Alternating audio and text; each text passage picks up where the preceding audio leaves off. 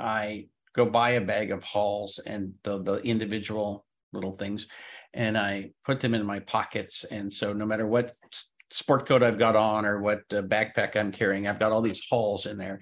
And then I get better and I forget about it. And then I reach in there and there's these Halls that have, become old and now they're sticky and you can't actually get the wrapper off them. And it's like, and then I end up throwing away an entire fistful at a time whenever I stick my hand in my pocket.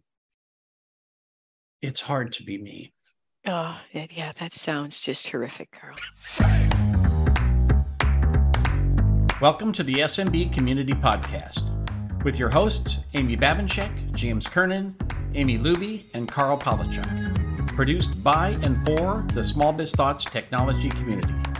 We're dedicated to making every IT professional a successful IT professional. Welcome to the illness edition of SMB Community Podcast. This is Amy Babinchak. I'm quite sick. Amy Luby is out sick, and Carl Palachuk is joining me today.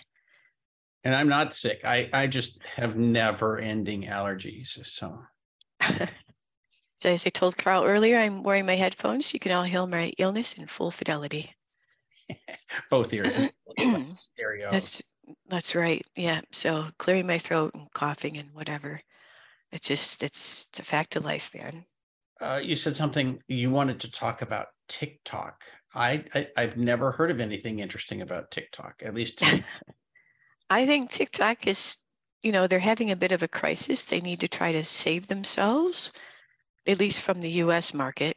I don't know how the rest of the world feels about TikTok, but the US loves to have an enemy. And so our current new enemy is China, and TikTok is associated with China.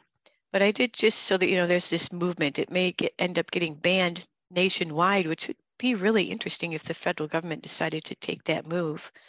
See if that actually happens in Congress. I know it's being bantered about, but TikTok came out with an announcement to protect children from TikTok, from too much TikTok.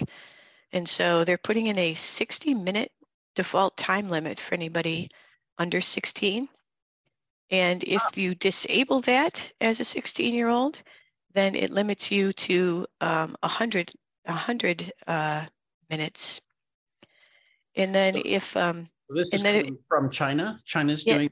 Yes, this is from TikTok itself. And then if you're under 13, your use of the app is limited to 60 minutes, and it cannot be turned off. And how do they know your age? Do you have to register with your age? Yeah, you do. You do have to register with your age because it does some content filtering for minors. Well, I think it's just me. And again, I really am an old man, but I think all social media should be limited to 30 minutes or something like that.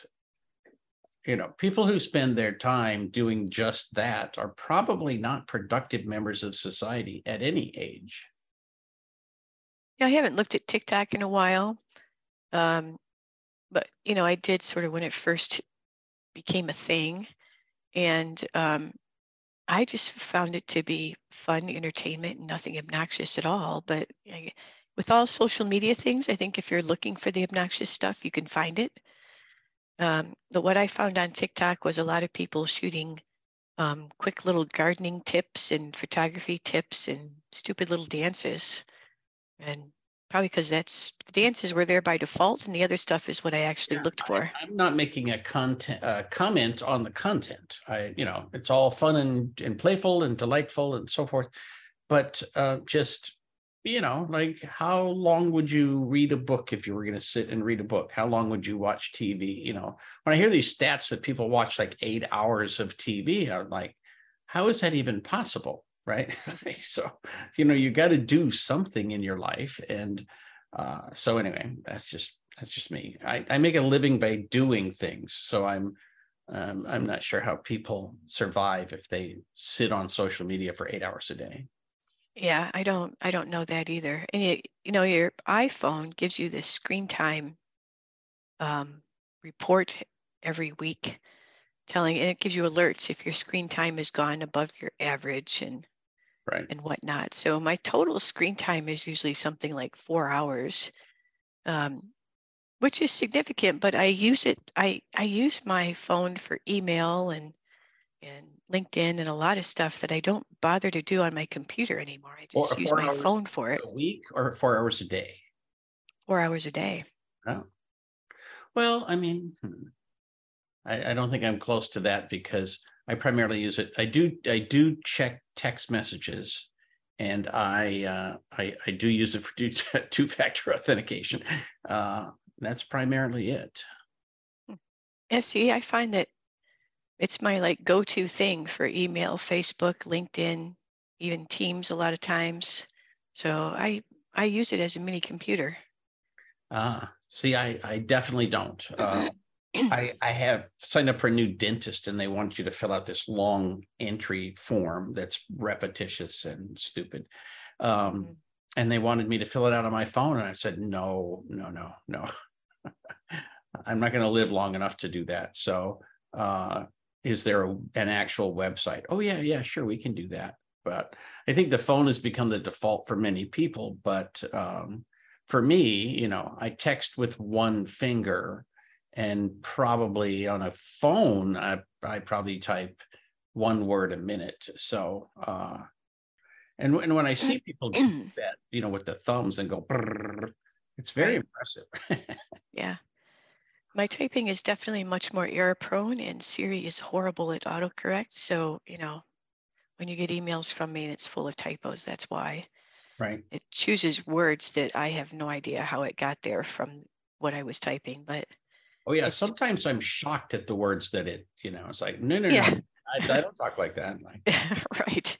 not in public anyway.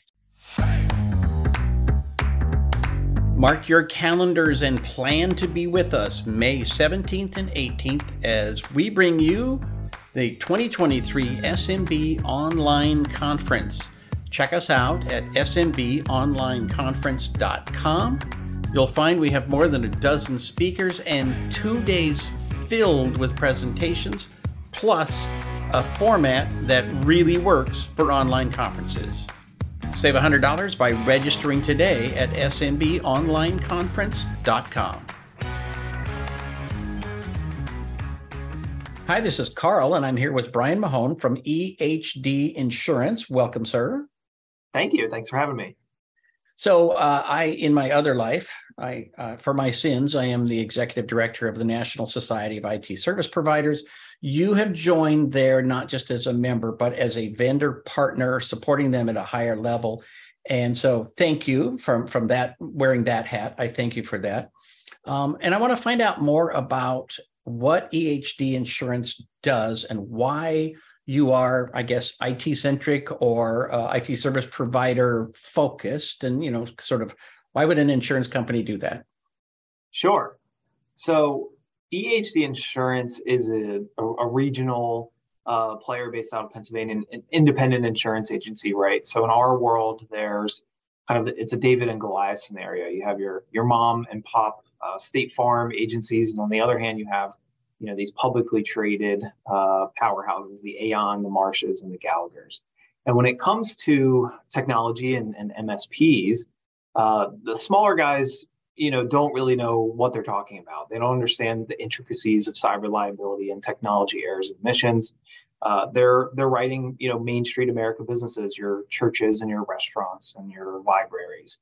And that's all well and good, and they have a place. And then on the other end, these larger, I'll call them brokerages, they have technology specialists, right? They get it.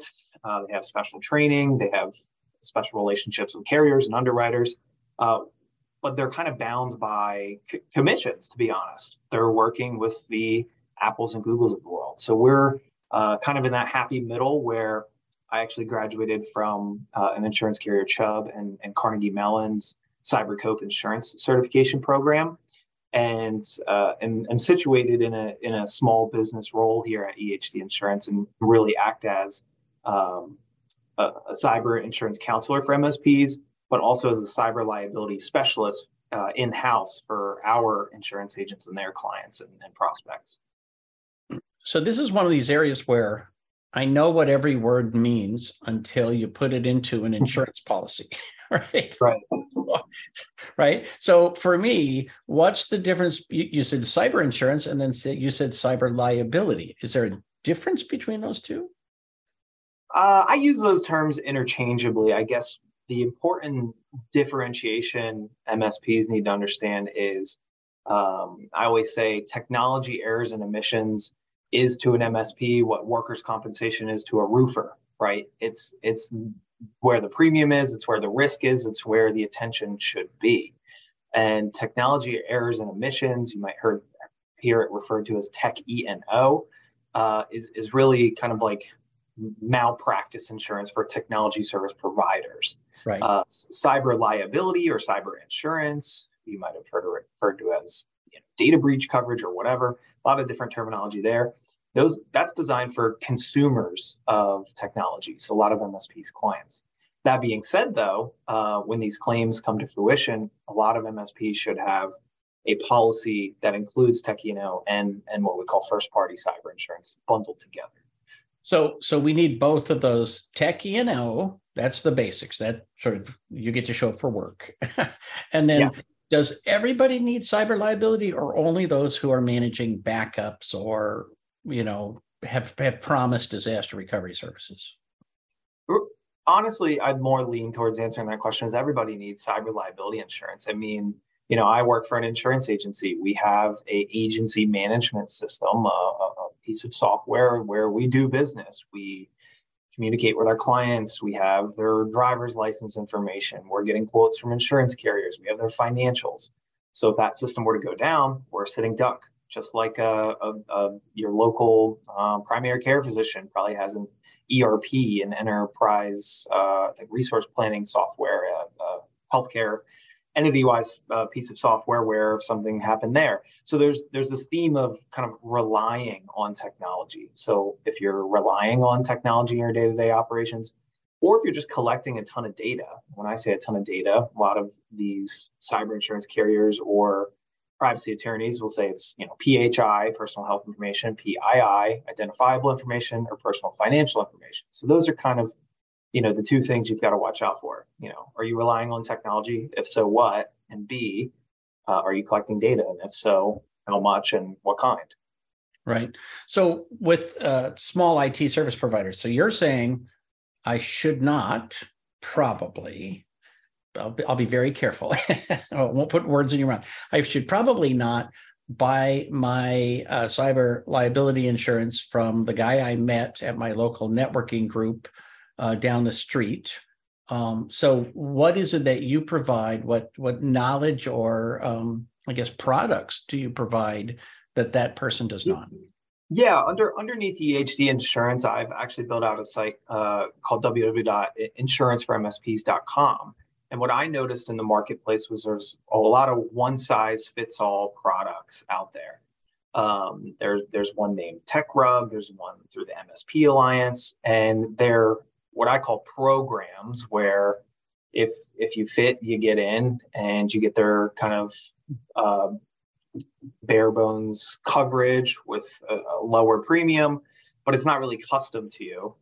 So when I developed this website, it's more of a brokerage of real relationships with 10 plus tech E&O cyber insurance carriers that specialize in small business and technology, where you can compare and contrast and see which makes sense for you, because what is good for, a larger, maybe $5-10 million revenue MSP isn't great for the one-man operation.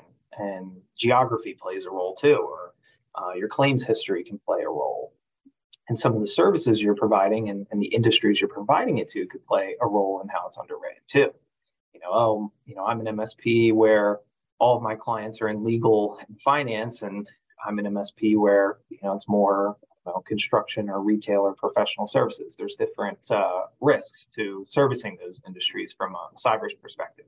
The one thing I would say is, 3, 4, 5 years ago, the insurance industry loved MSPs. They were looked at as, low risk, low premiums. They put them on the books and nothing really happened. And then really with COVID, everybody went to go work from home and became more vulnerable. MSPs got bogged down with more tickets than usual, and these threat actors, hackers, whatever you want to call them, really boomed in phishing and ransomware claims, and both frequency and severity. And all of a sudden, you have underwriters looking at MSPs like they have a huge target on their back, because Right. if a breach were to occur at the MSP level that bled into the 100 or so clients of the MSP, that's a systemic or catastrophic cyber risk right there that they're worried about. So really, this whole topic has become extremely trendy and muddy, and one that needs to be taken more seriously, I think. So I'm happy to have an SITSP also feel that way. Yep. Well, I mean, 10 years ago, we were a cash cow for the insurance companies, and now we're their major cost of doing business. Like, they're losing money left and right, partly because ransomware went from being $30 to being $3 million. And so, you can only pay out so much money before you decide something else has to change. Yes. Very good. Brian Mahon from EHD Insurance, thank you for being with us today. Thanks, Carl.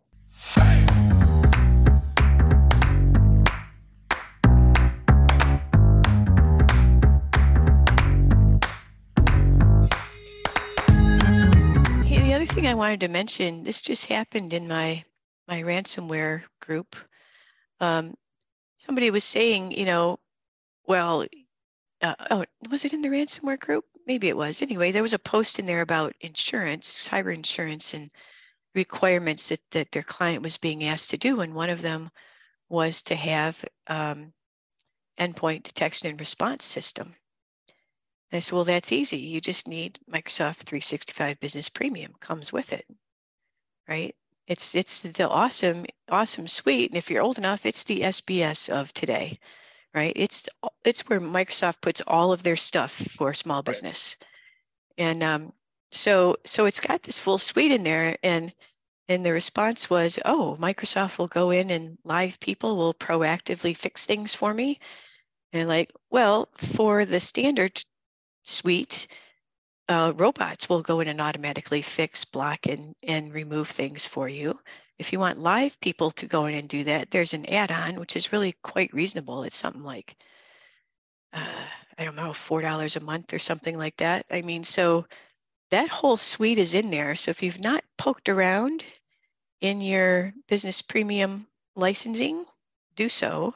It's going to be under the security, and it's part of the whole Defender suite now. Pretty great stuff. It's interesting. There has always been a market doing something that Microsoft already does. Oh, yeah. Like literally from day one. And eventually the companies that, it used to be the case that the companies that do it the best, like Partition Magic, right? They just get gobbled up and included into the Microsoft products. But now there's just so many other products. But the problem is, when you go to a show and you want to learn about new products, there are 9 different companies selling you something related to ransomware. Microsoft is not on the stage talking about that. And so unless they listen to you, they don't know that those features exist. Yeah, Microsoft doesn't even come to our conferences anymore. Right. Back in the day, Microsoft used to be featured speaker at all of the SMB conferences, and then they just gave it up. They don't show up anymore, so nobody knows what's in their product. It's sort of the natural result of that, which, it's fine if that's what they want to do, but there's always room for other vendors to do stuff. They can do it as good as, or maybe better than Microsoft, or maybe worse. It doesn't matter. But there's one of the forever ongoing problems with Microsoft products is that there's a lot of manual configuration and setup, because they have the stance of being all things to all people, which means everybody from the solopreneur to PepsiCo, right? And trying to fulfill all the needs of every possible person. And so there's every every configuration in the world that somebody might need somewhere. So you have to be able to sort through it and decide what you need and ignore the rest of the stuff. It's also the case that they have always assumed from day one that you have somebody who manages technology who understands technology. So even though they sell to the general public, on the small end, they've assumed from day one that you are there helping your client out. Or at the high end, that there's an entire department at Intel, HP, so forth, that help people out. And so it's okay to be, to have a lot of tedious, manual settings, because you assume that somebody technical is going to be doing that.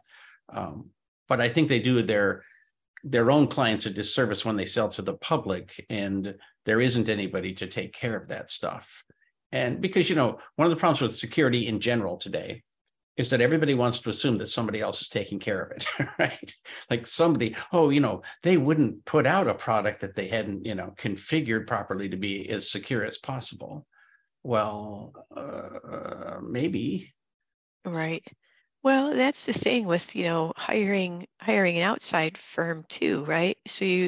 So say you go, right, you buy the Microsoft product, you don't configure it, and you decide you're going to hire a third-party firm and use their product instead. Well, that's all good, but who's going to take responsibility, right? It still has to be configured. You still have to watch to make sure that those people are doing what they said they were going to do for you. And that it's all happening. It's not ever going to be I just sent them $3 and so now I don't have to worry about what's going on with the security of my client. Right. Well, also, if the end user doesn't want to pay for it, you're like, look, you bought the I only monitor package. You didn't buy the I actually configure these things and secure your network package. Right.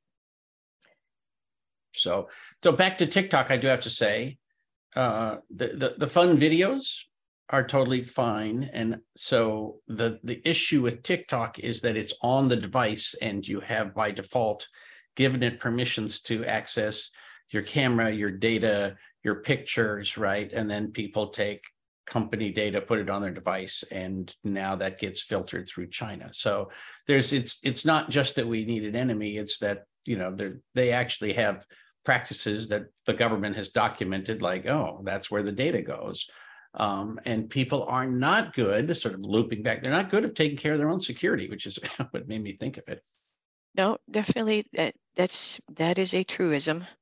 I have a client right now that has gotten fished somewhere along the way and is going through a horrible identity theft situation. Bank accounts, credit cards, social security numbers, all kinds of things being created in her name, and her information being used to do all kinds of stuff that's kind of destroying her life. So, well, it can happen. If you live in the United States, I highly encourage you to take the simplest step and just lock your credit accounts with the big three. And people cannot open accounts in your name with your social security number and so forth. People resist that, saying, well, what if sometimes at checkout, Best Buy says, hey, check this box and apply for a credit card and we'll give you 10% off. Well, you don't really need to do that. Like, I'm sorry, just a little self-control goes a long ways. They'll also call you, right? The credit card companies are used to that now. So, so if there is a lock, they contact you and say, hey, there's a lock on your account. Do you want to approve this item? Right. So because I will say that I save an awful lot of money at Home Depot by continuously opening credit cards. Do you know you can have 5 Home Depot credit cards simultaneously? And they have the stupidest system in the whole world. You can have 5 credit cards. So when something is on sale that you want, something big like a new generator for when your power goes out, there you go. You can get it on sale for 40% off and then save an additional 20% by opening a credit card that day at the register. My experience has been, and this is just, the last few decades, that if I open one of those cards, I will not remember that I did so. And I will, if I get a bill, I will assume that it's an advertisement. I won't open it and I will throw it away. And I will not pay it. And then I will get the whatever, $25 late fee or some such. And then I will say, well, this is totally a waste of time. And I didn't save any money in the long run. And then I close it. And so I just stopped doing that. I just, yeah, you have to be willing to work the program for sure. Yeah. Yeah. And I'm just fundamentally lazy. So it actually describes a great deal of my life. So I think many people in technology, like we're in this business because we want to figure out an automated way to do everything. This is true. There are on my my third tiers Facebook page today, I shared some free education resources for getting Microsoft certifications. Because my 2023 prediction has been that this is the year that we come full circle to where you will not get a job unless you have a certification.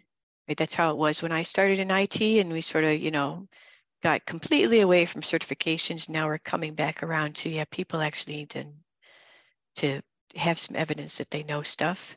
I agree. So there's some great resources over there on Third Tier's Facebook page that you can check out for free.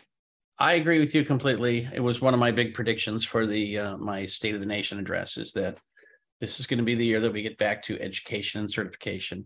And it's going to take a long time. And there's a lot of people who don't think they need it. And people always resist and say, oh, I know somebody who blah, blah, blah. Say, okay, whatever. The reality is, if you pass a number of exams, whether it's 5 from Microsoft, 5 from Cisco, 5 from anybody, you're going to learn something, and you are going to know more than I do about that subject, right? So even it's just like any schooling. Even if you can't remember every bit of it, you learn how to learn. You learn where to find the information. I'm shocked at how many people skip the step of checking the logs, whether it's in Microsoft products or Windows or anything else. They just like they go to Google and it's like, wait, you didn't look at your own error logs? Right. Yeah, there's a certain level of fundamentals that you will learn while studying for a certification. And then throughout the rest of your life, you will just build on that foundation. And that's the thing that I think is the value of having that level of educational learning. Right. And I think a lot of people, well, first of all, side note, I think our public education system in the United States is probably the most broken thing in the United States. But it results in people not liking school. And so they don't want to go back to school until they get to the point where they realize, wait a minute, if I want a real job, or if I want to have an increase in pay, or I want to get my second job, I have to actually learn something. And then they realize, wait a minute, I like this school because I like this subject, because I'm going to actually get something out of it. And I see the connection between A and B. And so we've got people who have basically grown up thinking that they don't like education, when it's really, they don't like the way it was done in elementary, junior high, and high school. I do have distinct memories of hating elementary school. I don't have those memories of middle school and high school where you get your level of choice increases as you move along. But man, I remember sitting in elementary school, just feeling like I was going to die, waiting for other people to read out loud, because I was a great reader. And of course, half the class was not a great reader. So it was, you would have to go around the room and read the next sentence kind of thing. I just thought I was going to die. Well, what I learned in high school, the primary thing I learned in high school is that if you join enough clubs and you travel to different contests and whatever, for whether it's debate or VICA or whatever, if you join enough clubs, you get extra credit for never going to class. Yeah. So it was awesome. So I agree. Then I grew up and I do a lot of teaching as part of my day-to-day life. So, oh well. Well, but you're teaching very specific things that people want to learn, and those people get to self-select that they're there to learn that thing. And, Yes. that's the part of education that makes it more and more interesting as you go through life. I will say, just so we don't insult the entire audience, my experience has been that the people who are best at self-educating are business owners, because they literally draw a line between learn this skill, make this money, learn this skill, make this money, learn this skill, sell this product, right? And so they're very good.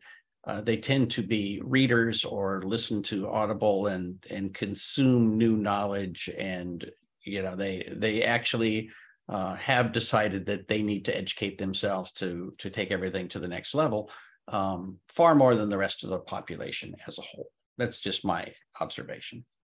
That will do it for this episode of the SMB Community Podcast. We would love to have your feedback. Send us your questions.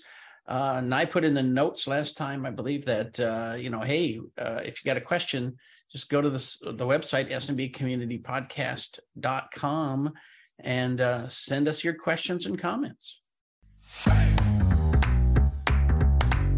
Thank you for tuning into the SMB Community Podcast. If you found this useful, interesting, or fun, please subscribe, share with your friends, and give us a thumbs up on your favorite social media. Please check out the show notes at smbcommunitypodcast.com and give us your feedback.